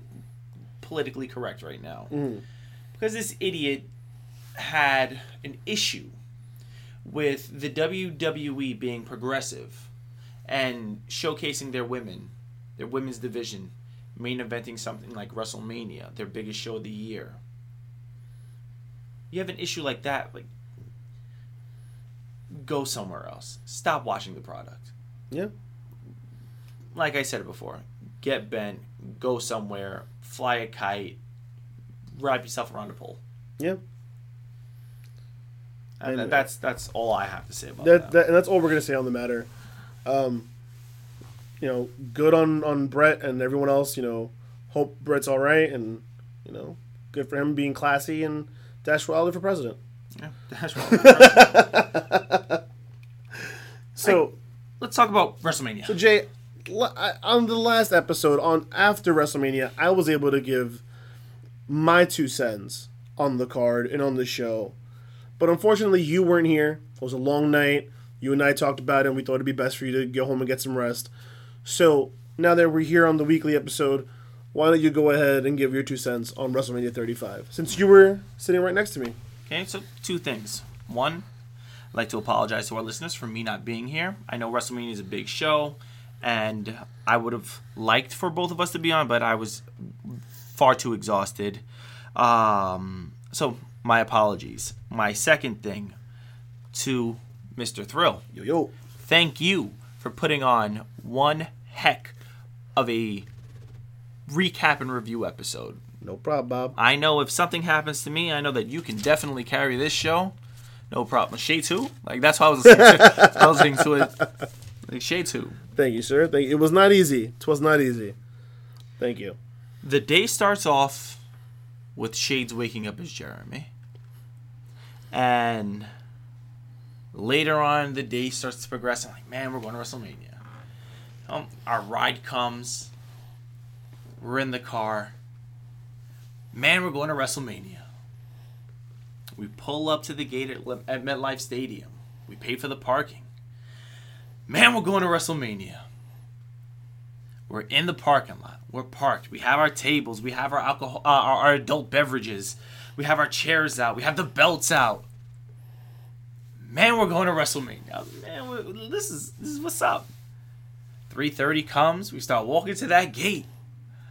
Yo, we're about to be in WrestleMania. The ladies get turned around because their bags were too big. I'm like, oh, man, come on. So we walk all the way back to the car. We come all the way back, and it's like, oh, man, let's just get in the building for WrestleMania. Boop. Ticket scan. Boop. Ticket scan. Yo, we're at WrestleMania. And it was an experience. The card as a whole, I was happy with. For me, like I previewed earlier in the episode, this was the WWE giving the fans what they want. Right off jump, after the pre-show. So you covered the pre-show earlier. We don't have to really go through that. The pre-show you had after the pre-show you had Brock Lesnar against Seth Rollins. Now Seth Rollins, everyone had in their mind that maybe Seth Rollins may lose this match, but you will. It's like, yo, the bell hasn't rung. It's going to be curb stomp. 1, 2, 3. Seth Rollins is winning this belt, and I was like, nah. And it was low blow, curb stomp, 1, 2, 3. Seth Rollins wins the belt. And I was like, you know what? That's a great way to start the show. And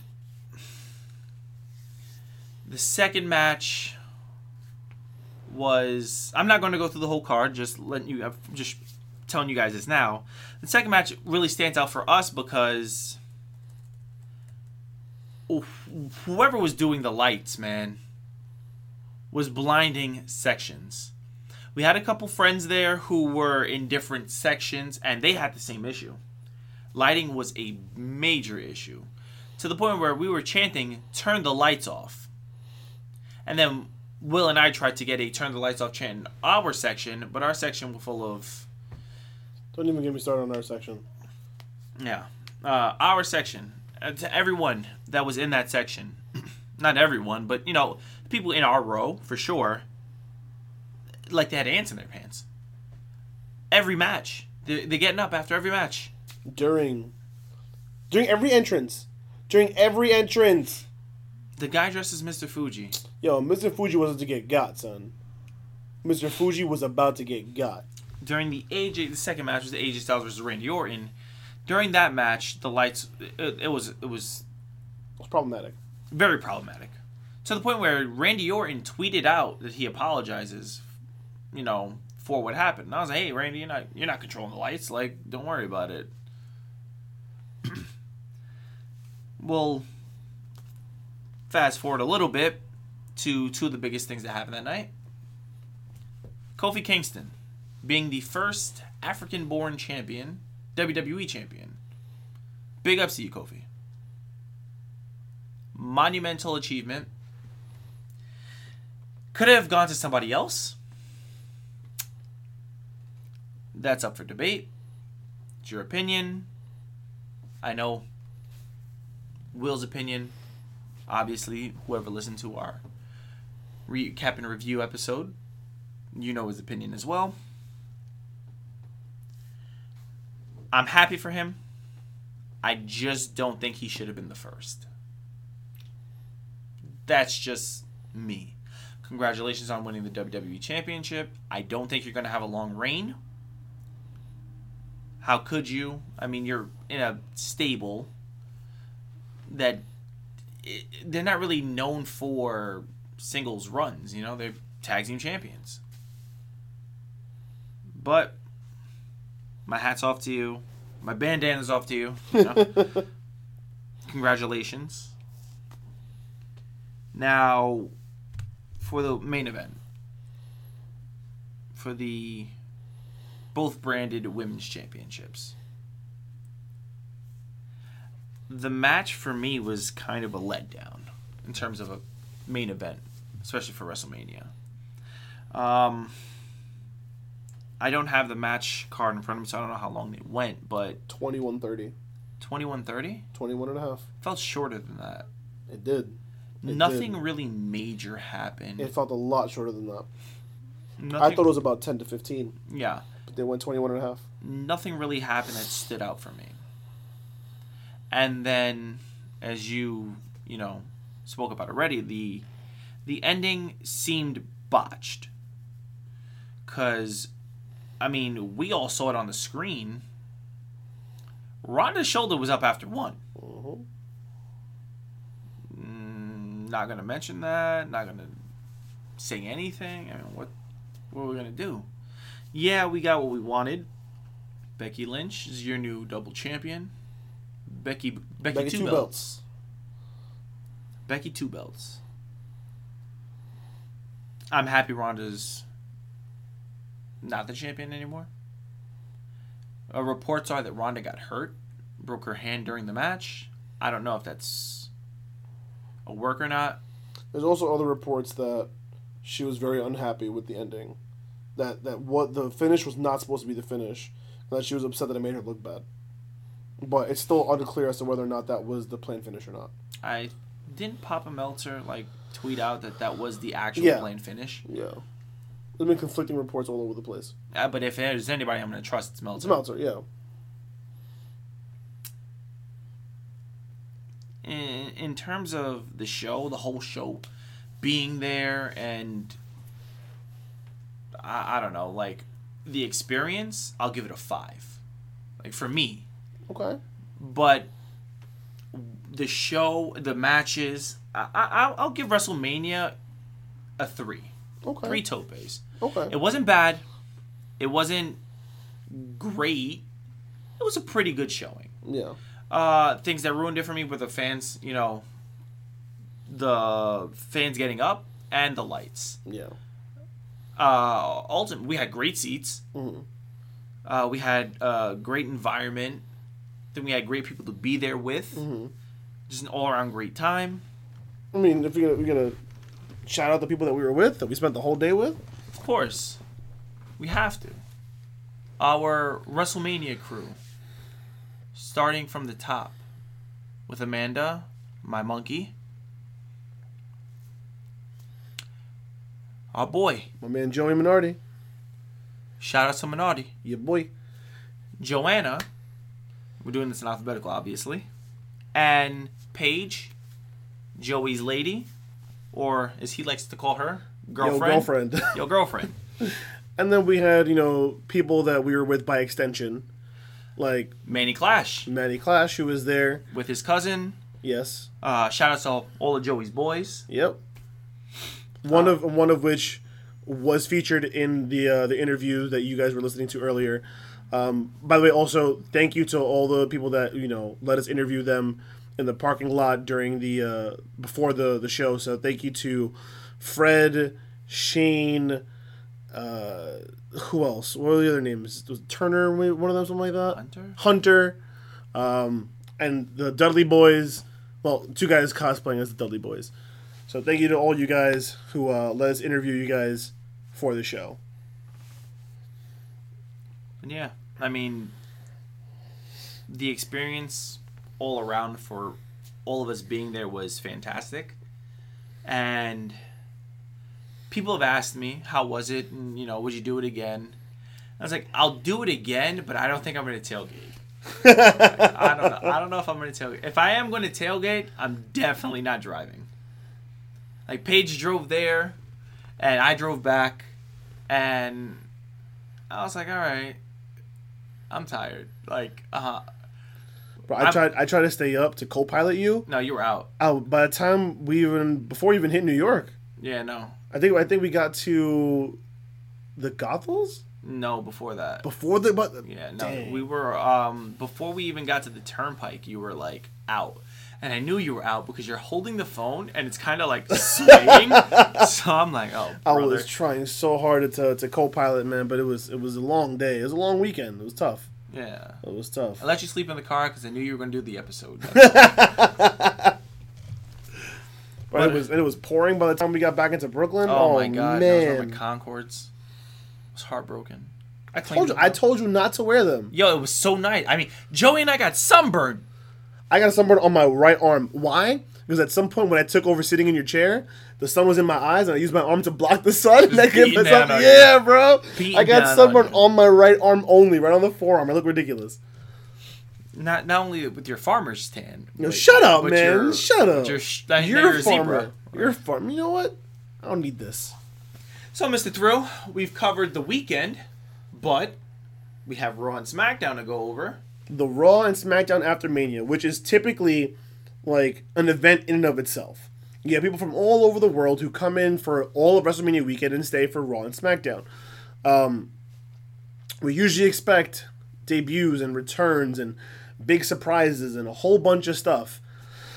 Well, Raw delivered surprises and returns and debuts, and it was an episode of Raw. It was a better episode of Raw Look, it was a good episode of Raw, until they reneged. but it was a bad Raw after Mania. I mean, the Wrestling Observer tweeted out earlier in the day that this was the lowest rated Raw after WrestleMania. Wow. I don't have the actual numbers, but I mean, I've been after Raw last night because I have some strong feelings about it. I was watching and looking at all of the wrestling YouTubers that I follow and stuff like that, and the general consensus was that it was a bad show, and possibly the worst Raw after Mania ever. And I think the problem was they opened hot, smoking golden hot, hot. and the fans were all about it. Mm-hmm. And you spent the entire episode building to it. And during the episode, you did things well. So they open with Seth Rollins and Kofi Kingston, and Kofi challenges Seth to a title for title match, winner takes all. So we're already starting with that, and we're like, yo, this is going to be hype. You have Becky Lynch, who's on the show, and Lacey Evans comes down, finally does something, punches Becky Lynch, so we got that going. We have Dean Ambrose's quote-unquote final match, where he gets laid out by Bobby Lashley before the match even starts, and you get to have him and Renee, for the first time ever, show any sort of affection towards each other on the show, where Renee Young goes over to Dean to, like, cater to him after he got beat up. And after Bobby Lashley said, don't worry, after you leave, I'll take care of your wife. So we have that going on. We had the debut of Lars Sullivan, who came out to beat up Kurt Angle after Kurt Angle Olympic slammed and gave the ankle lock, thank you, to Baron Corbin. So for like the episode was rolling. We had, I mean, it hit some bumps where the tag team match between Ricochet and Aleister Black versus Gable and Jordan didn't think it was necessary. Kind of just serves to fuel the potential heel turn or solidify a heel turn for Gable and Rude, whatever. The tag title match. The Revival tried to get their tag titles back and they lost again in a similar fluke. So I'm like, whatever, that's fine, I guess.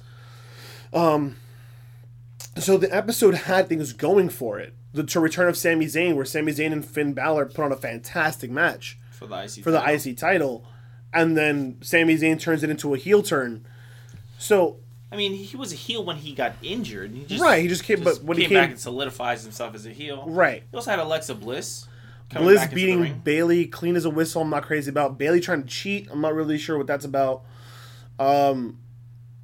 So it had a lot in the show, and there was quite a bit that could have been really good.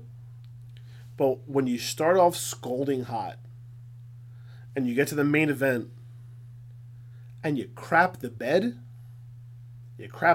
hard. And when you crap the bed this hard on the Raw after Mania, the fans let them know it. So during the Kofi and Seth match, a lot of people on the internet said, oh, this is not going to be a clean finish. Someone's going to interfere, whatever. No, I messaged you and I said, yo, do not be surprised if we get a Roman Reigns heel turn tonight. Something. And a heel turn or an interference, something would have made sense. And the way these things normally pan out is, you know, they're running until 11 o'clock. At 10:55, someone will come in, interfere, beat down, and that's how the show ends. With whoever interfered with the beatdown standing tall. Right? But instead, it was like 10:45, and the Bar jumps in, interferes in the match, and then it becomes a tag team match. And nobody wanted this. The crowd crapped all over it. Well, they were chanting AEW. Beach Ball Mania, we want beach balls. CM Punk. They had the crowd, and they lost the crowd, and you don't want to lose a Raw after Mania crowd. You don't want to do that. And it was bad. It was bad, and it was a bad ending. I mean, I told you this earlier today. Mm-hmm. This would have been a perfect way to end that match, where you have both Seth and Kofi retain their titles, and you have a Drew McIntyre who lost at WrestleMania looking strong again. He comes out during the match, and it turns into a no contest. Because he comes out, Claymore kicks Rollins, Claymore kicks Kofi. Excuse me. As Raw's going off the air, you see McIntyre going up to both. Goes outside, brings both belts in, holds the Universal title, holds the WWE title, looks at one, looks at the other. Raw goes off the air. That would have been a great way to go off the air. And that would have people thinking, man, what's going to happen Tuesday night? Not only that, but it's like, man, the superstar shakeup is next week. What happens if McIntyre goes to SmackDown? The way you, like, the ending that you thought of opened so many doors for possibilities. What WWE did was literally nothing. And it showed to be nothing Because the very next night on SmackDown, we got more of the same nothing. The New Day came out, and then the Bar came out. And the end result was, let's have a 3-on-3 tag match for the main event. And who was the Bar's third teammate? Drew McIntyre. It's like someone sort of kind of got the memo. Someone kind of had, like, wait, we should... Drew, something, main event. I was like, I think this Drew. guy Shade said something over the phone before. Kofi Drew Kofi, how do I... Oh, I know what we'll do. We'll have the Bar interfere on Monday and then insert Drew on Tuesday. That makes sense. No. Doesn't make sense. It doesn't. Doesn't make sense, Vince. And it suffered. It suffered because I didn't care about the main event for tonight. Drew was barely even in the match. What was the point? Was not in the match. Don't get me wrong. I enjoyed SmackDown more than I enjoyed Raw, which is not to say much because it happens almost every week. Shocker. Right? I feel like the surprises and twists and turns that we got this week were better than tonight. Were better than what we got yesterday. Braun coming out was probably my biggest oh my god moment of the night. To take on Samoa Joe. Yeah, to face off against Samoa Joe. Two guys I'm a fan of. I'm cool. Happy me. Was not crazy about the Hardy Boys winning the tag titles off of the Usos. Yeah, neither was I. I'm waiting for this Bray Wyatt sock puppet thing to just come to fruition already. We got more Lacey Evans and Becky Lynch fighting, which I'm kind of okay with. Well, it wasn't really a fight. Lacey Evans blindsided Becky. Yeah. And that was kind of it. But, I mean, clearly this is going to be Becky's first feud. Yes. I'm not sure how I feel about it. It's a huge step down from the Asukas, Charlottes, and Rondas. But there have been reports that WWE's very high on Lacey Evans. And I guess this is a way to get her up there. I mean, she's done nothing. Right. I mean, I like Lacey Evans. Don't get me wrong, but she did nothing in NXT. Mm-hmm. She got called up, and she's literally done nothing. She comes out, she walks, she waves, she walks away. And they changed her gimmick halfway.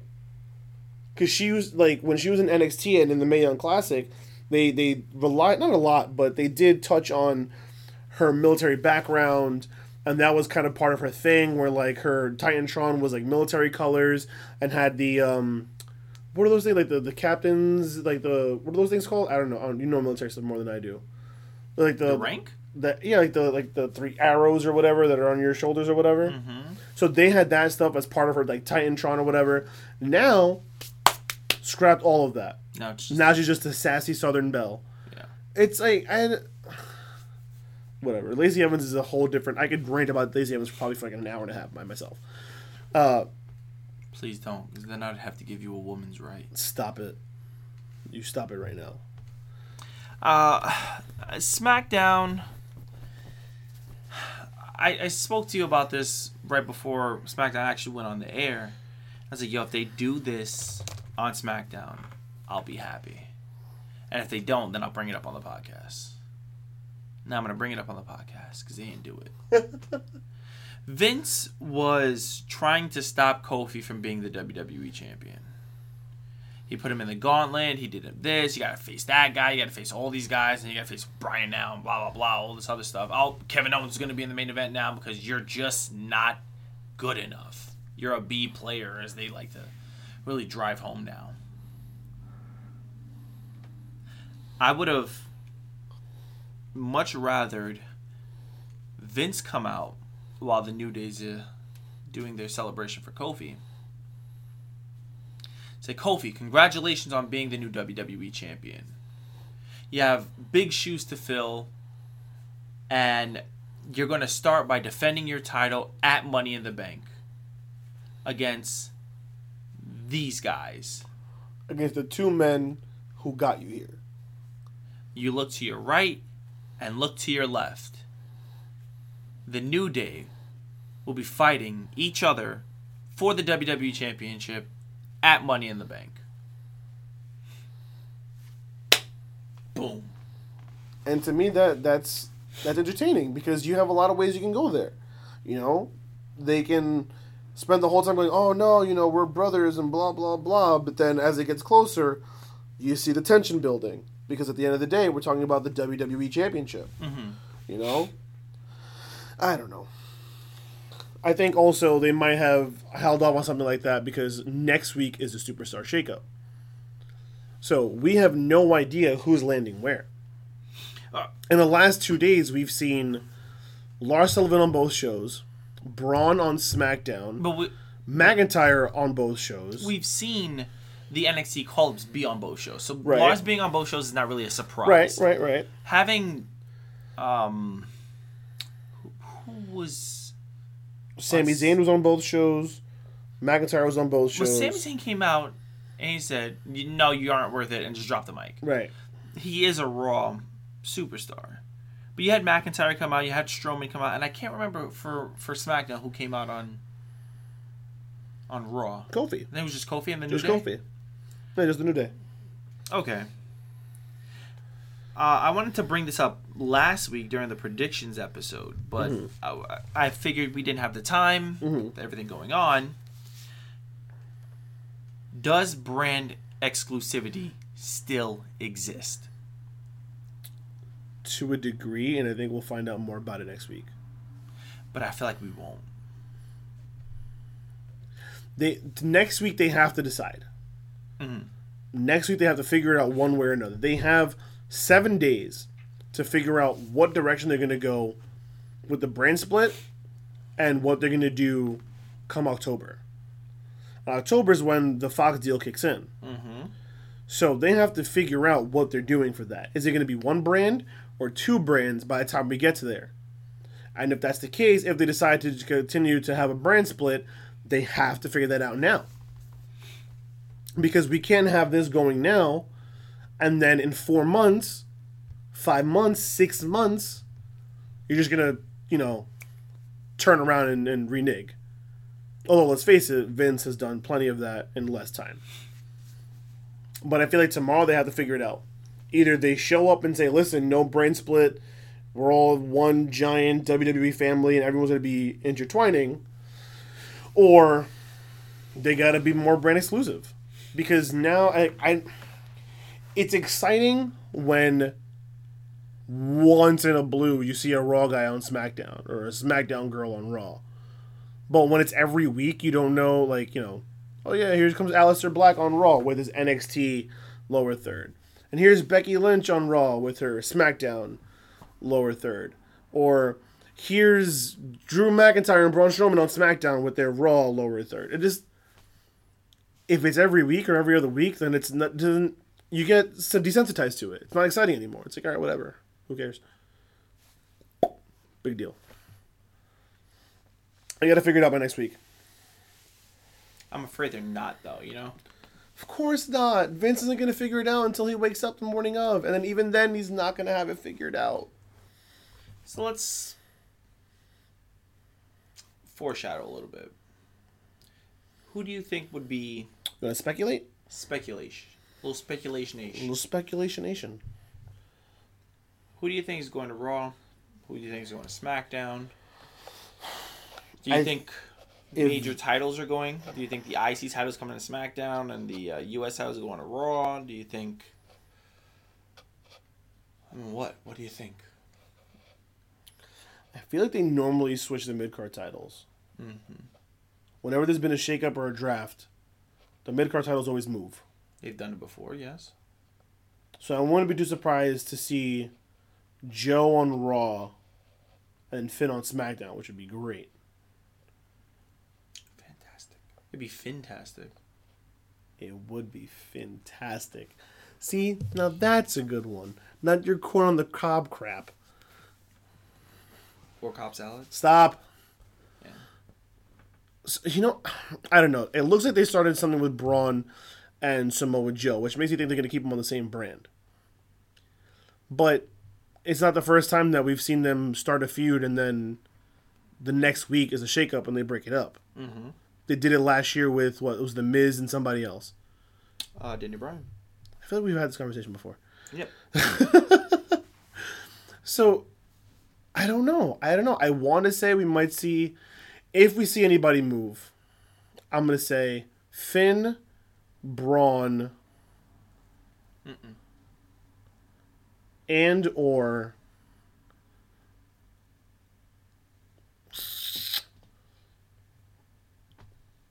the Riot Squad go to SmackDown. Because Paige said she's bringing a tag team over to SmackDown. And going to Raw, I'm going to say...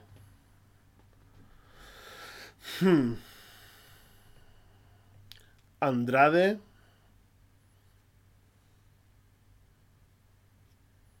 Carmella,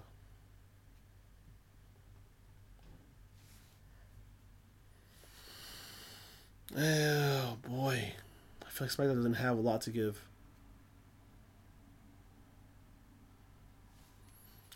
I don't know. That's all I can think about at this point. My superstar shakeup, I have from Raw going to SmackDown, Finn Balor, Drew McIntyre, the Riot Squad, and Ricochet. Yeah, that makes sense. All that makes sense. And from SmackDown going to Raw, I have Samoa Joe, Okay.